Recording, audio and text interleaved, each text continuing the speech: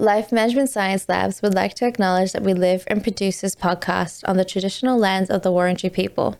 We'd also like to acknowledge the traditional owners of the lands of our listeners and our international colleagues. We'd like to pay our respects to the elders past, present, and emerging. Hey everyone, and welcome to Raising Parents, the Parenting Science Insights podcast, produced by LMSL, the Life Management Science Labs. We are champions of life management science, providing structured insights informed by science and inspired by practice on key aspects of conscious living. Each week, we bring you scientific and practical insights on each element with the expert knowledge of professionals in the field. I'm your host, Dina Sargent. Now, let's get started. Hey everyone, and welcome back to another episode. Today, we are here with an amazing guest. She has taken up her time and going to share with us a little bit about co-parenting. I'd like to introduce Kristi Miller. How are you going today, Kristi? I'm doing well, thank you. Thanks for having me. Always. We're always glad to have you on. To everyone who doesn't know, we've had her on for a second time as we've had some technical difficulties with the first one. So now this is the second round. So we're so blessed to have her availability to be able to come on again and share co-parenting with us, which I think is so important. So Kristi, do you want to tell us a little bit about yourself for people who don't already know you? Yes, Kristi Miller, and I'm a licensed marriage and family therapist, and I live in Santa Barbara, California, in the United States, and I own a business called Solutions in Parenting.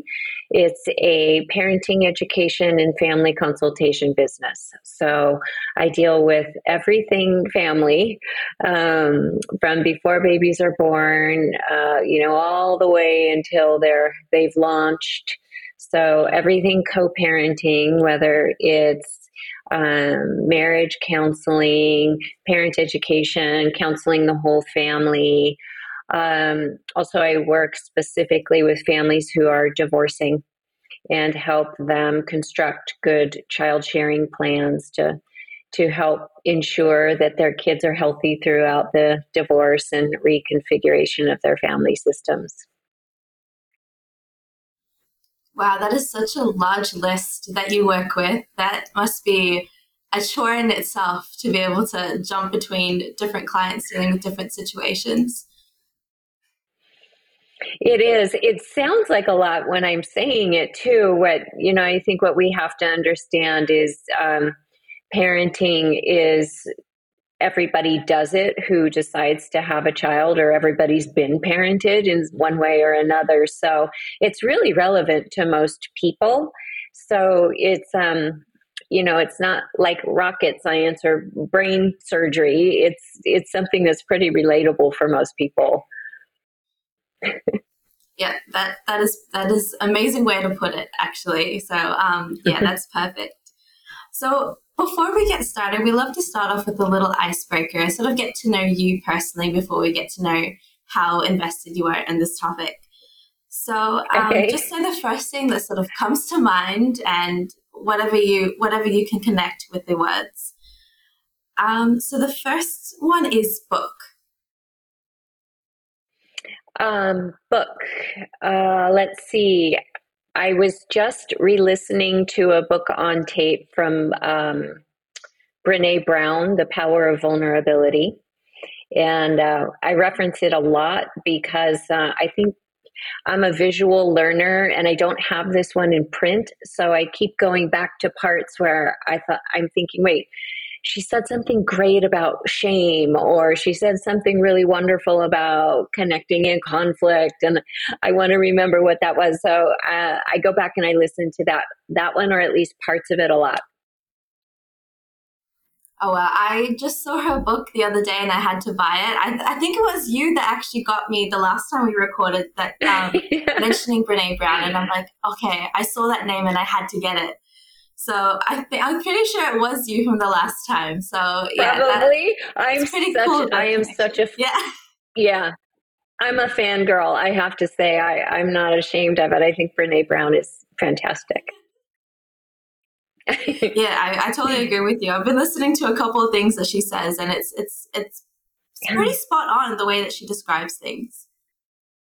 And I think she's so funny. She's hysterical to me. So, she wraps up all these really serious, important concepts in just a really humorous way. So I appreciate her. Yeah. Yeah. Okay, perfect. How about movie? Movie? I love The Shawshank Redemption. I just watched it late night a couple of weeks ago. I just love that movie just because the redemption just kind of comes through common acts of decency over a period of time between these two men who outside of prison would have nothing in common, but they build really this beautiful redemptive friendship. And I'm not going to give the spoiler, I'm not going to spoil the end of it, but it's just from the very beginning to the very end a really beautiful movie. Okay, that's perfect. How about podcast? I try to stay away from news unless I really want to hear something current. I just feel like I end up feeling worse when I listen to the news, but I still don't want to live in a cave. So one of the ways I like to get my news is through a podcast called Wait, Wait, Don't Tell Me. It's from our National Public Radio broadcast company, and it also is very humorous, just super smart humor, all about current events. So I choose to get my news and some humor that way. That is a good way of doing it. It sort of filters out a lot of the stuff that you don't really need to hear. Yeah, yes. How about a famous role model? Well, it's funny. I know I'm talking to you and you're in New Zealand, and I think we probably have different famous people, but one of the ones here in the United States who died just a few years ago, Fred Rogers. He's called Mr. Rogers. Have you heard of him? I don't think so. No, I don't think I have. Okay. Well, maybe you'll look him up. You might think he's weird. He's kind of like culturally classic and little. When I was little, I watched him all the way up until when my kids were little. He was still very, very much active. And he's this really gentle man who lives in make-believe a lot and is really patient and non-critical, non-judgmental. And there are just beautiful messages about human beings and life, and he was just such a gentle soul. So I would say that's one of my role models. That's such a nice role model to have. I'm gonna have to look him up straight after this and see who you're referencing to. Yeah. Okay, how about for the last one, your course that you've completed? A course that I completed, I just got certified in nutrition therapy. And so I'm already licensed in, psychotherapy, but nutrition, in my belief, is just inextricably related to nutrition. So nutrition and psychology are super related. You can't have a good one with a bad one. So I believe working on the inside of a person through nutrition is just as important as good mental health treatment. I think that's such a good combination. And I've never thought about it that way. But yeah, it's true. Like your mind and your body have such a big connection to each other that you have to find a balance between the two. So that is actually a really great course to sort of double up on as well. Well, a fun fact, Dina, is that serotonin, which is a chemical we produce naturally in our body, is very important in the contribution to a feeling of wellness and flexibility and happiness, as we call it. And that's not produced in the brain. 90% of that is produced in our gut.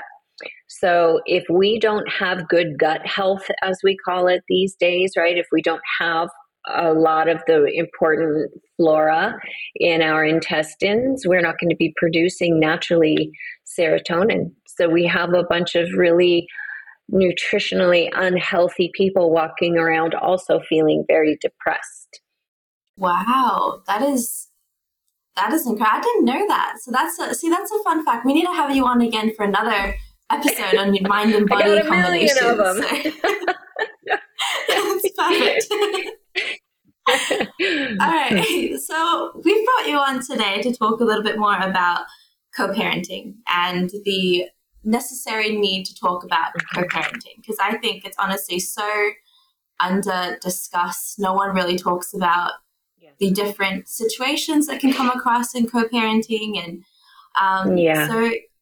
so what do you think, to start off with, what do you think your definition of parenting is? Because I know that can look different for every person. So what's your definition that you've sort of learnt on? Yeah, so it's funny because parent is a noun and parenting is a more of a verb, right? So they can go together or they can be kind of separate.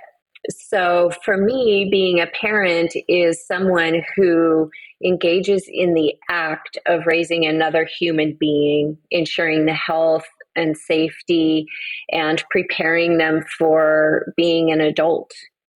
That would be my definition for being a parent. Someone who is doing that, and then the act of doing those things is parenting. Okay, wow, that's a really good I love how you've separated it as well. It's two different, completely different meanings if you want it to be. So yeah, that's perfect. That's right. Mm-hmm. So what do you think expectant parents need to be aware of in their transition to parenting? Well, I don't want to scare anyone if they're listening to this, if they're like about to have a baby, but how about just like a complete shift in your world as you know it? And I do really mean that in the most positive way possible, because parenting is a journey that, you kind of set your GPS on the things I talked about, raising and caring for and preparing another human being. But you honestly do not know what that means until you're taking that journey. And, roles that you've had up until that point in your life completely shift. The basis of your relationship with the person you're having a baby with will shift. How you look at the world around you will shift. Your capacity for love will shift. All of that shifts. Yeah, I definitely do see that. And it sounds terrifying, because like not everyone can sort of adapt to change as quickly as you think. But it also sounds like such an incredible journey. I mean, there's nothing like it, literally. So it's all of it. It's terrifying. It's miraculous. It's up. It's down. It's all of it. Right. So, and it's different for everyone. Sometimes becoming a parent is not always the happiest thing in the world for some people. And, I don't think we talk enough about that. But certainly that is a reality for many people. Mm-hmm. No, that's very true. It is. I know plenty of people who sort of are very set on not having children, and I feel like people judge a lot of others for that, which is really sad, because not a lot of people do want to have that experience. They do want to focus on other things in life, or maybe even stop. Like, I know one person in particular, a friend of mine, she is very set on not having children because she knows the medical risks that could take place in her genealogy. So that's one of the reasons why. So there's just so many things that you don't know the reason why they won't. So Yeah, I think we don't talk about that enough, and I definitely agree with that. Mm-hmm. Yeah.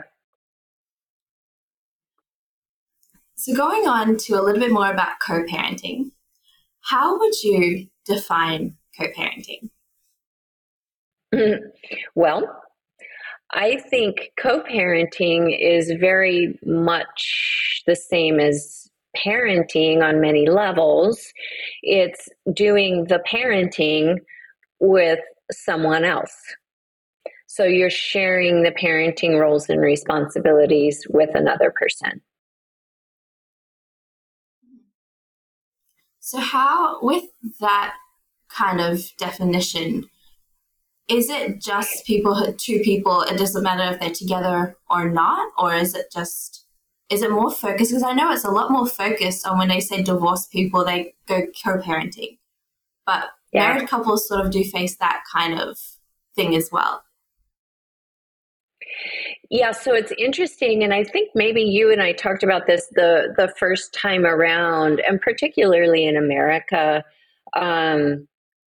parenting seems to kind of imply doing something together. So when we have together families, we don't say my co-parent, right? We say my husband, my wife, my spouse, my partner. When the families are separate, that's kind of when we really start talking about co-parenting as more well defined, I suppose. And again, I do a lot of work in all aspects of co-parenting. But really, when we're talking the term co-parenting, I do also use that a lot for separate families.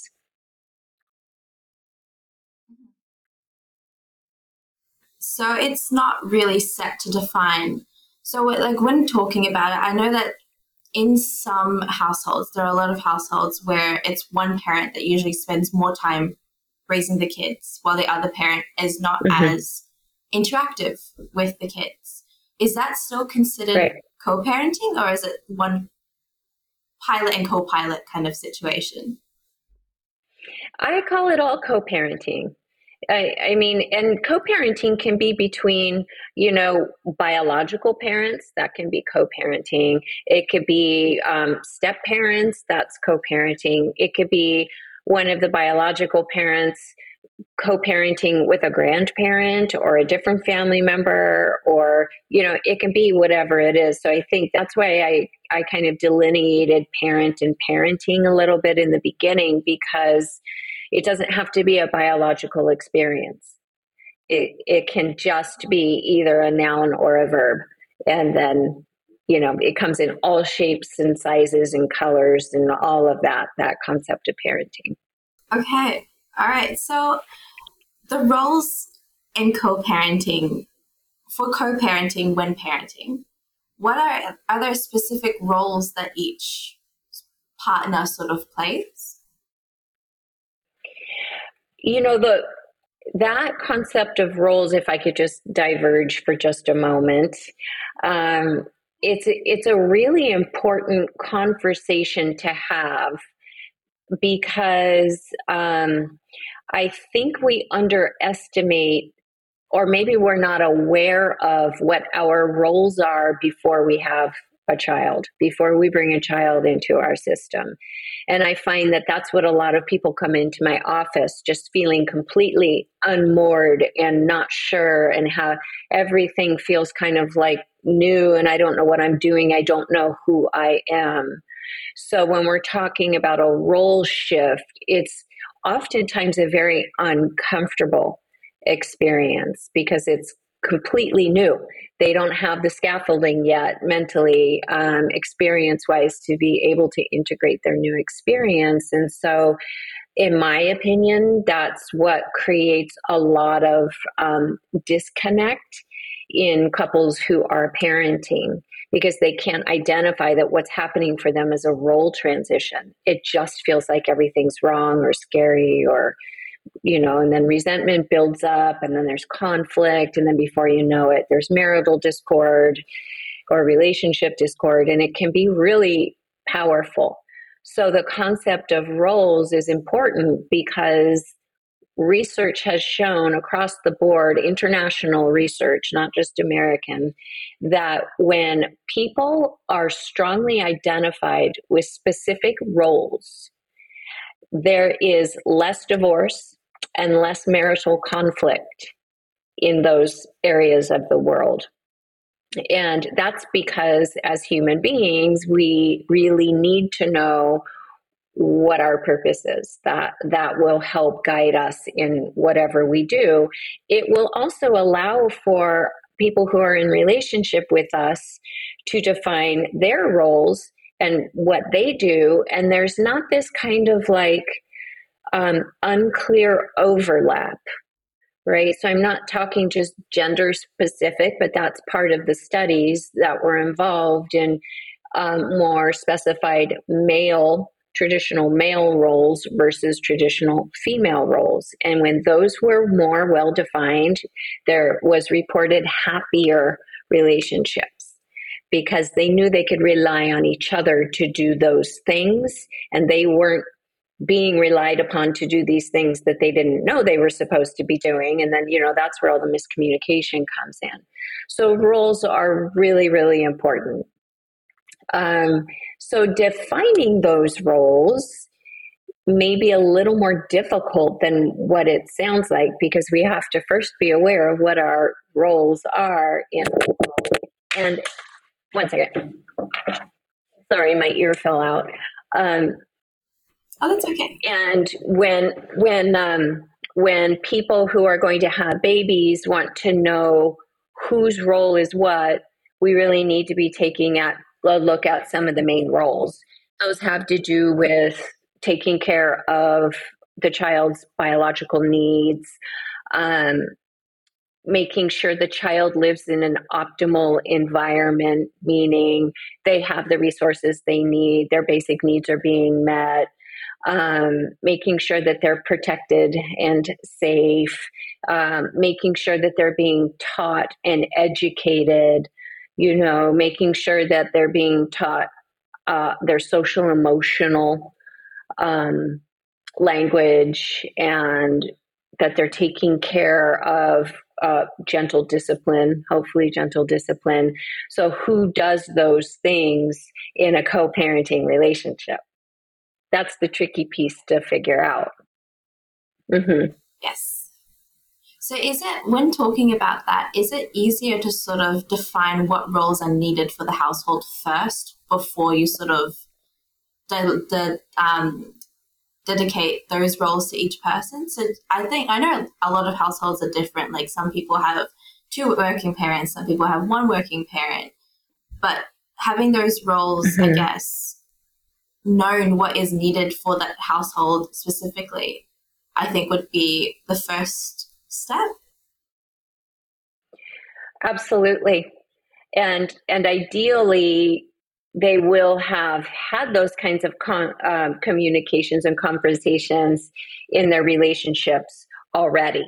You take care of these things, I take care of those things, and then we'll talk about the other things that come up and work it out. And, we can rely on each other to do those things. That's where we're going to have much less conflict when we introduce a new little person into that equation. When you're sort of having that discussion with your partner, I know that as kids get older, things change and different scenarios occur. Whereas like if one child is getting older now and it doesn't really need that much care, which means the other parent can work on their life or go back to work. How do you bring that conversation up in the middle of already sort of roles are set? Mm-hmm. Right. That's a really important question. And I think, I could have many answers to that question. If I can talk in this sort of ultimate case scenario, best practices kind of format, it would have to do with relying on a previously established pretty good communication system where they can afford to feel flexible. They can afford to feel like they can negotiate. They can afford to feel like they're going to work out whatever big changes come their way. I know that that's not how many, maybe even relationships work. So when I work with families, and especially with couples with children, I like to get the couples before they have babies so we can really get them grounded in this system. But it's something I call the family value system. And it's there to establish what is most important to both parents, what our core values are. So values are beliefs that center around what we need most in our lives to feel happy, healthy, loved. And so if the two co-parents have gone through kind of the exercise of identifying sort of their top 5 to 10 shared values. So it may be honesty, reliability, helpfulness, financial security, spirituality, it may be something along those lines. Then what naturally sort of flows from that is before they have children, they sort of base all their big choices, even their daily division of roles, on those on those values. And so you really can't go wrong, right? So if you're pulling from the things that are most important to you, things are pretty much going to fall into place. When you invite a child into the system and you're talking about caring for the child, disciplining the child, all of those things that we talked about previously, you're going to go back to those same values and they will still apply to raising a human being because they are the things that are most important to you. So that is sort of an internal GPS for what may come up in a family system. And then you kind of there's more and more to that, but that's the fundamentals. Okay. So when talking about the components of parenting, what are some of the components that parents should be aware of and sort of prioritize in order to establish that healthy co-parenting relationship? So kind of going back to starting with what is on your values list. Take a look at those things. Those are generally going to be the things that are most important. It's really a good idea for parents to sit down, and this can happen at any point throughout the parenting experience. It helps if you could do it when the children are babies. But what are your views or your wants in terms of education for your child? What do you view as healthy? Where is it you would like to raise the children? What do you think about both parents working, or just one parent, or no parents? Who's going to help raise the child in terms of, do we have family? Do we want to do childcare? What about preschool? Right. So do we have a retirement savings? How much? And when do we start? So all of these things sort of, you get in alignment with them and you speak very clearly on each one of those, referencing your value system on all of them.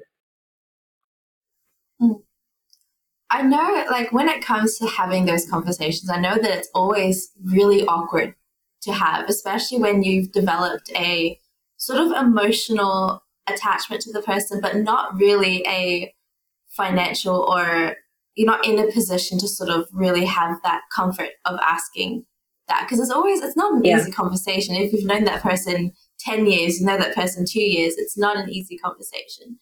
How do you establish having that that sort of conversation that sort of needs to happen? $1 million question. It's going to depend. It really will depend. Some people can talk really easily about money and get caught up on education, right? Some people can talk really freely about education, but can't talk about sexuality. So, and there are all those combinations. So there's almost always going to be one of those tender spots for somebody. And there's really no way to avoid it with kids, because as soon as you have a child, they're just going to shine a light on every area of you, whether you want to deal with it or not. You're going to have to at some point. So it is a matter of trusting your communication system and just kind of being relentless about making that a really strong part of your parenting foundation. So when talking about a bit more about co-parenting, I'm sort of seeing that there's a lot of a cultural influence that a lot of parents will be dealing with. So what impact does culture have on co-parenting? Yeah, so everything, if you ask me. I feel like there's a biological response to parenting, which is pretty similar. We all kind of want to keep our children alive. I think there's a biological drive to do that, regardless of where you are.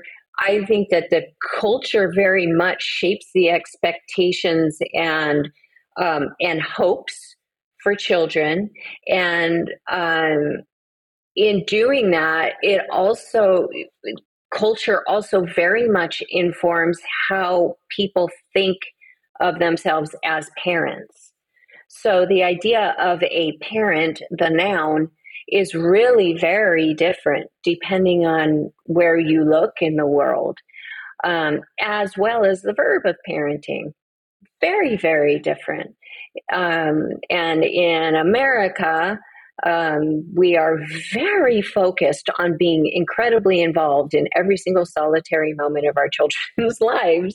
And it can be a lot. We turbo parent here, and other places in the world kind of just let the children create their own realities and their own experiences, way more hands off. And that definitely is based on culture. When dealing with a bit more of the typical challenges, what are some of the challenges that you've seen that sort of come up when establishing that healthy co-parenting situation? I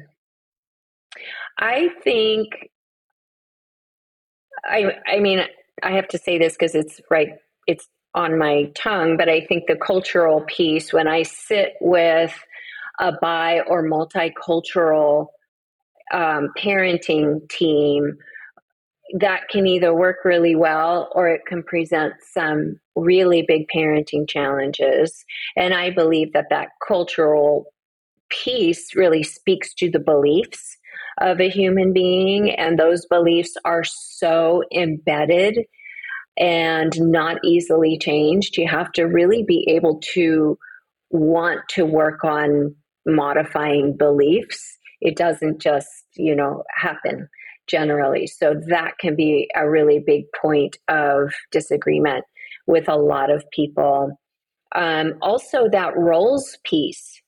So it's really interesting, just to be a little more gender specific right now, is that many times the woman, the mother, generally, if she has previously been working and then has a baby and has this kind of realization of, I don't want to go back to work.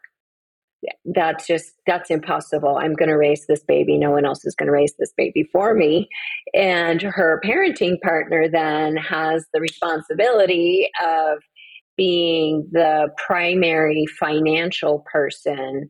That's an incredible stress on a relationship. Those roles have completely changed.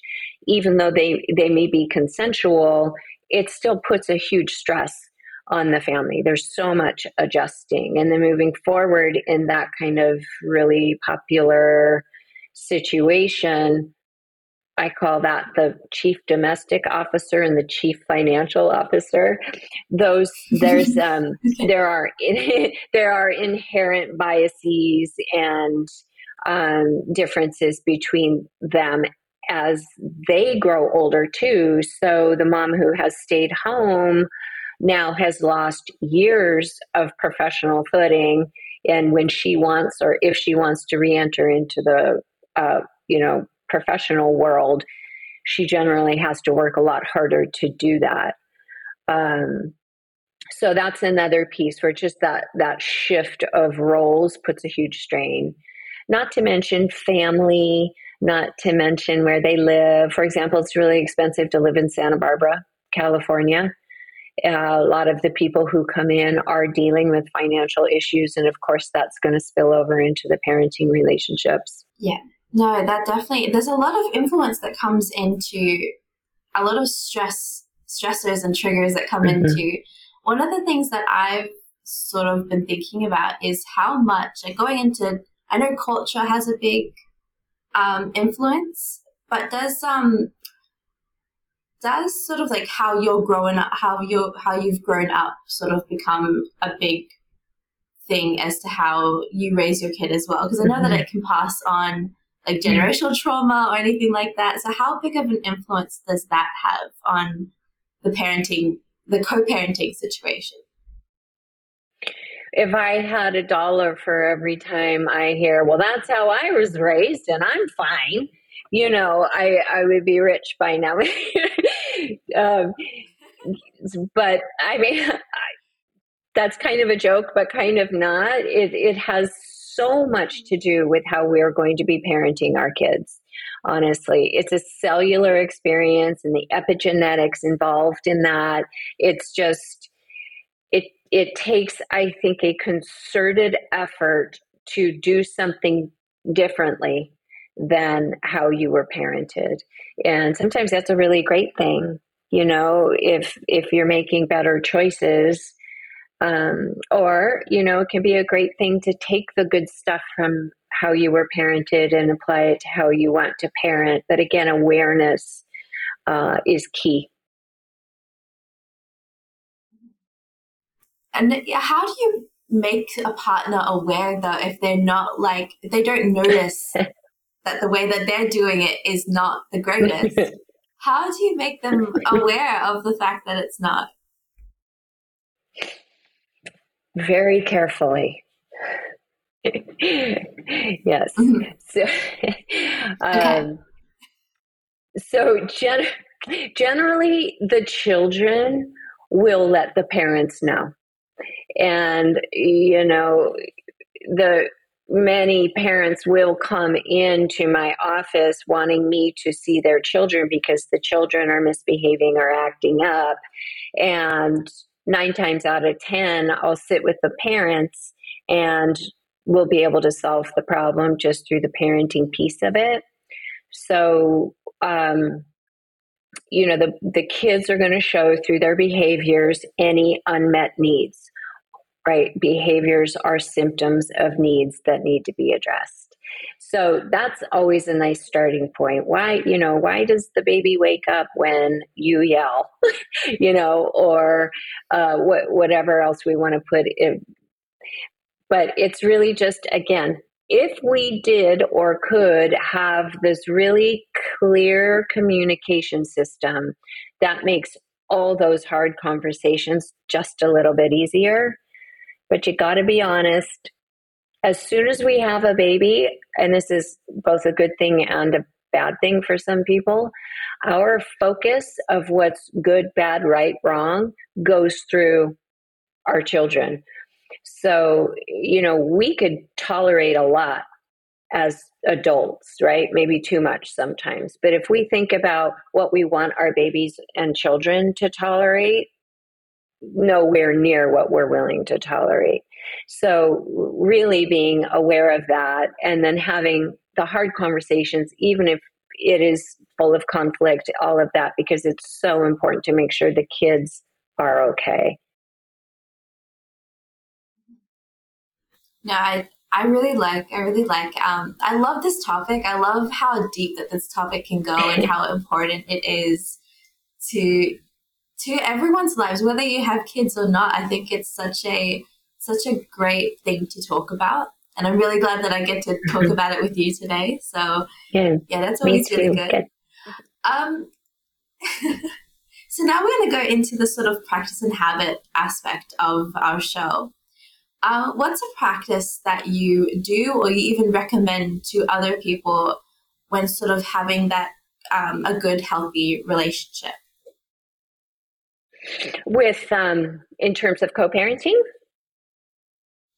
In terms of, it could be co-parenting, it could be yourself as well. Like, what's something that you do or that you recommend to other people? I feel like, it's taken me many, many years to get good at this. But I feel like if we can spend time every day focusing on getting our primary needs met, um, self-care, I don't really love that expression anymore. It is just too overused, but really that meaning taking care of ourselves, meaning that we're eating well, we're sleeping well, we're getting lots of water, we're moving our bodies, we're hanging out with people who make us feel really good, we're doing something for our world. All of those things, when we can check most of those off the list on a daily basis, we're going to be able to show up in all of our relationships in a much healthier way.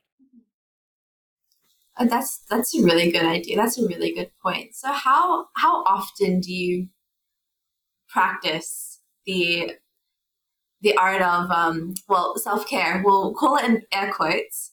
How often do you spend time It's okay. practicing on it? We can say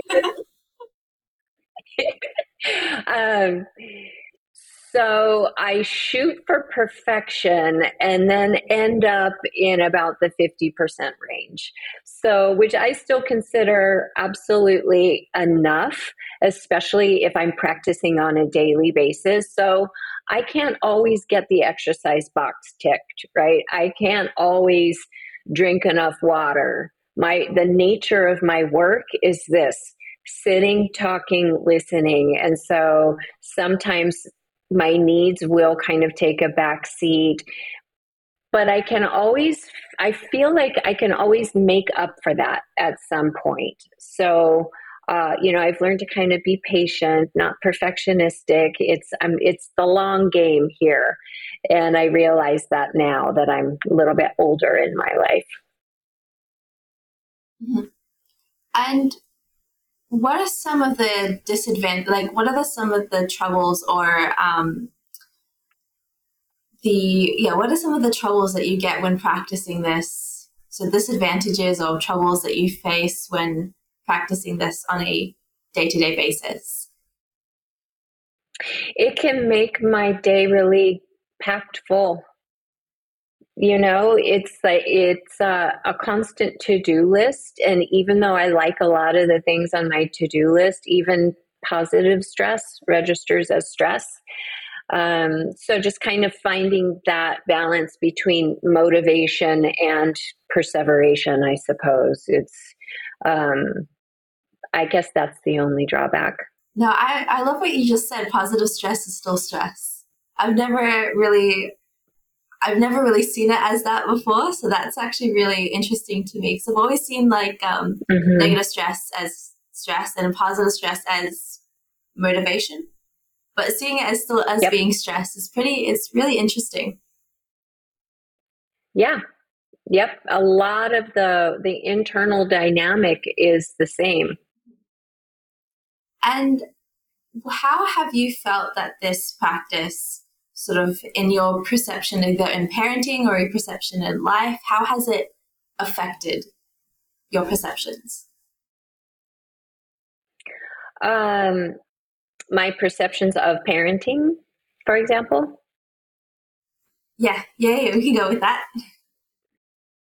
Well, since I am a parent, I feel like if I stick to my daily practice of the self-care, what I can do is feel really great about modeling for my children what it looks like to keep a really strong foundation and what it looks like to be healthy in relationship. So if we believe that 90% of what kids learn in the home is through modeling, it's what they see, not so much what we say, because they're watching. And if they're watching a parent take very good care of themselves and show up in a very balanced, abundant way, they are automatically going to learn how to do that as well. Yeah. I think that's such a good that's such a good role model by actions rather than like follow my actions, sort of follow what I say. I think that's pretty cool. Right.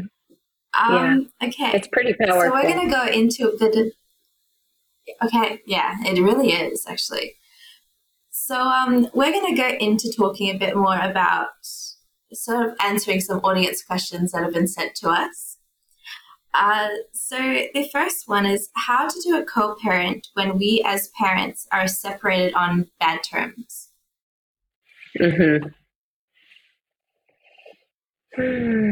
Well, it sounds like it's a simple question, but as we're discovering about parenting, there's really nothing super simple about it, because parenting is just another word for living our life. So when we are in conflict with a co-parent, that makes everything so much harder, because it's not just about us anymore. It's really about our children. And with the enormous divorce rate, particularly in America, we have a lot of children stuck in the middle.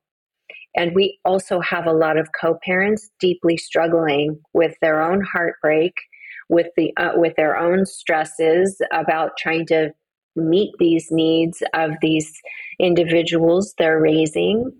And if you are in conflict with your co-parent and it prevents you from doing that, you need to get professional help. It's not something that you have to navigate on your own. And there are professionals who can help mediate and who can help you come up with really positive and workable child sharing agreements. And there are some people who actually need to be held accountable by the court.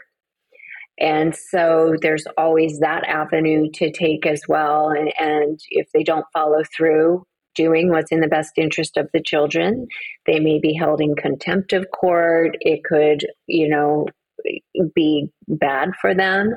If they're not willing to listen to their co-parent, perhaps they'll listen to the court.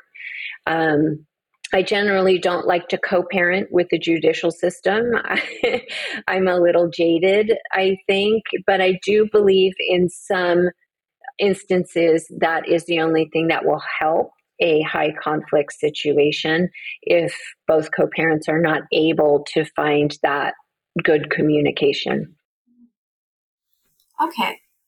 So what's the worst case of co-parenting you've ever faced, and how did you deal with it? Well, remember back in the beginning when I said pretty much anything family and co-parenting related, I do. Within that spectrum, I work with parents who are engaged in what's called parental alienation, and the children who are also affected by parental alienation syndrome. And that's where one parent turns the children against the other parent. And it is tantamount to child abuse, right? So it's spousal abuse using a child. And it is unfortunately fairly prevalent. And it hasn't been until the past 5 years or so did it become a little bit more recognized, and certainly more recognized by the courts. But that's the worst case scenario. And I deal with it in a very specific way. That's way too long to detail this way, but I don't know if I can say it ever really gets solved.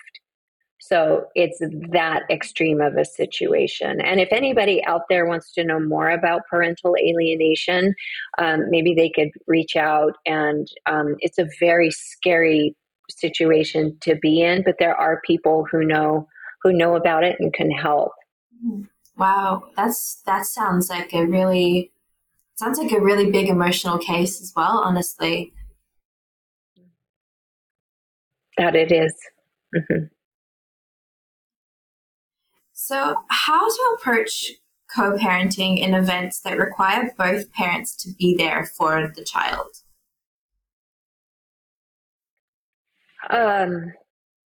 Will you repeat that, please? So, yeah, so of course. So it's how to approach co-parenting in events where both parents are required to be there for their child. Oh, if this is a separated family? Yes. I wonder. Yes.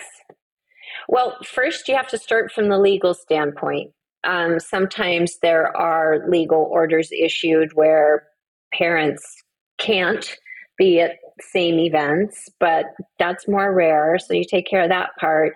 And then you do this other thing called getting along for the sake of the children. And that means if you can, or if you choose to get along well enough for the children, that means you should be able to show up at a holiday sing and have it not be, a World War event. If you can't do that for whatever reason, make the agreement and communicate with the child that you're going to sit this one out, but mom or dad will be there, right? And I'll catch the next one. Can't wait to hear all about it, sort of thing. But if you have to think what's best for the child in the situation, and rarely it's best for the child if the parents are together and in conflict. It's usually better for the child for them to have access to maybe one parent and no conflict, and then they'll catch up with the other parent at a different time. But don't sit next to each other if you don't want to. Don't use that as a point in time to communicate the legal stuff with each other. Whatever it is, it's all about the child and what will help the child feel better. Mm-hmm. See, that makes so sense, and it fits so well with the holidays coming up. I think that's a really good standpoint. It's on my mind for sure. Okay, yes. So we're going to go into talk about give you like a session. We love to call this like open mic session where you get to talk about anything that you would like to discuss with the audience and would like to share with them. So yeah, I would love to give the floor to you and let you share anything that you want.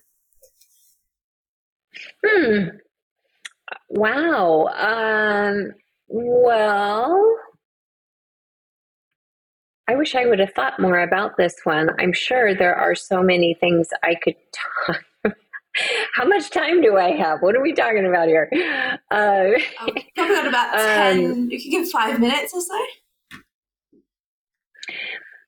Well, because we were just talking, there was something else that I actually wanted to mention, that in the co-parenting piece of it and keeping the children's well-being centralized, parents can misinterpret what that means. So when I say look through the lens of what's going to be best for the child, I really do mean that, and have that be the first thing we think about when we're making any parenting choice.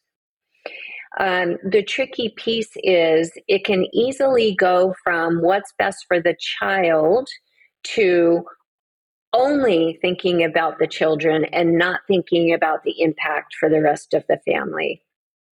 And it's a tricky balance because many parents, have a reaction to saying no to their children.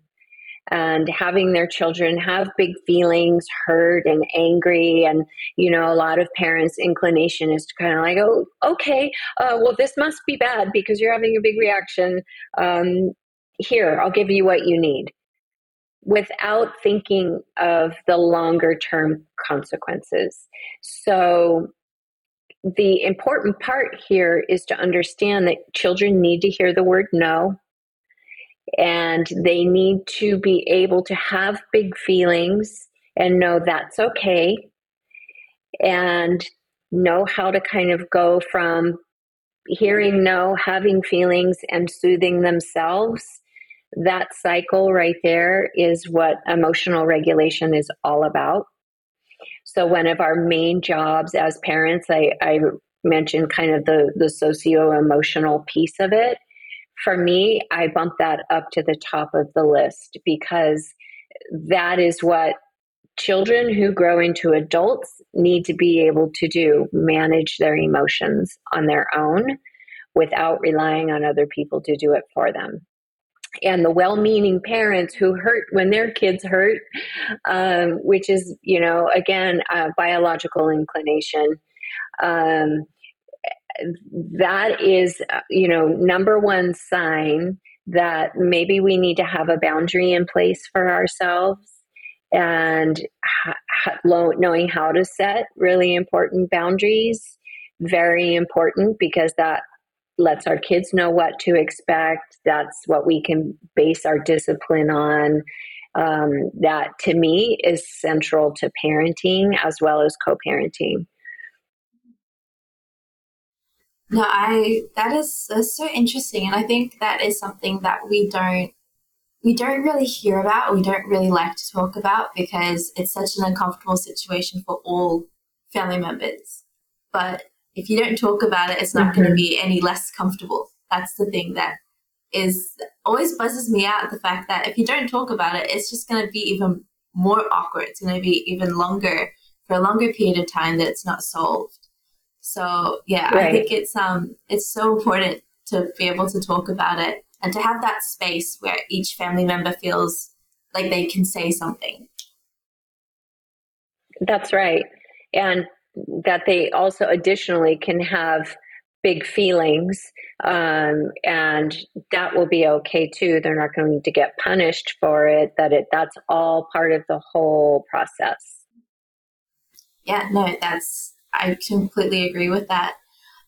So I want to thank you for coming on, Kristi. You've been absolutely amazing, and it's been an amazing conversation getting to talk about this. I love this topic so much, and I love that we get to have you on to sort of share about it, because I know that you'll have so much to say about it, and that's exactly why we wanted you on in the first place.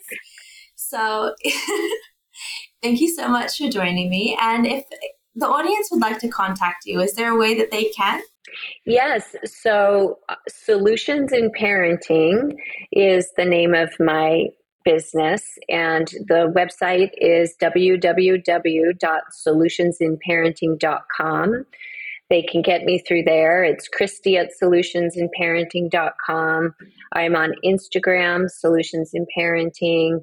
I also wrote a book, and that also is out there. I think a lot of people may catch my name through that. Establishing Boundaries with Kids is the name of the book. Yeah, I bet they could contact you if they really wanted to get in touch with me too. Yes, no, 100%. We'd love that. We love sharing your site around and sharing your advice around. I think it's so great. It's so great to have this avenue as well, where we just get to bring on guests who really need that, really need to be seen in other countries. Like, it's amazing that we get to hear you all the way from Australia. We get to talk to you, and yeah, it's such a treat, honestly. For me too. Thank you. Oh, thank you for coming on. I'll have the links for everything down below if you want to get in touch or look at the website a bit more. Thank you everyone for listening, and have a good time. You've been listening to Raising Parents, the Parenting Science Insights podcast, produced by the Parenting Science Labs, a division of LMSL, the Life Management Science Labs. More episodes are available from 10 life management perspectives and can be found by searching LMSL on Apple Podcasts, Google Podcasts, Spotify, and other podcasting apps available on your smartphone. If you enjoyed this episode, please rate, share, and subscribe to our channel so that other people can find it and we can continue to provide quality content. More of our work can be found on our website at pa.lmsl.net, where you can join our movement. I'm Dina Sargent, and thanks for tuning in.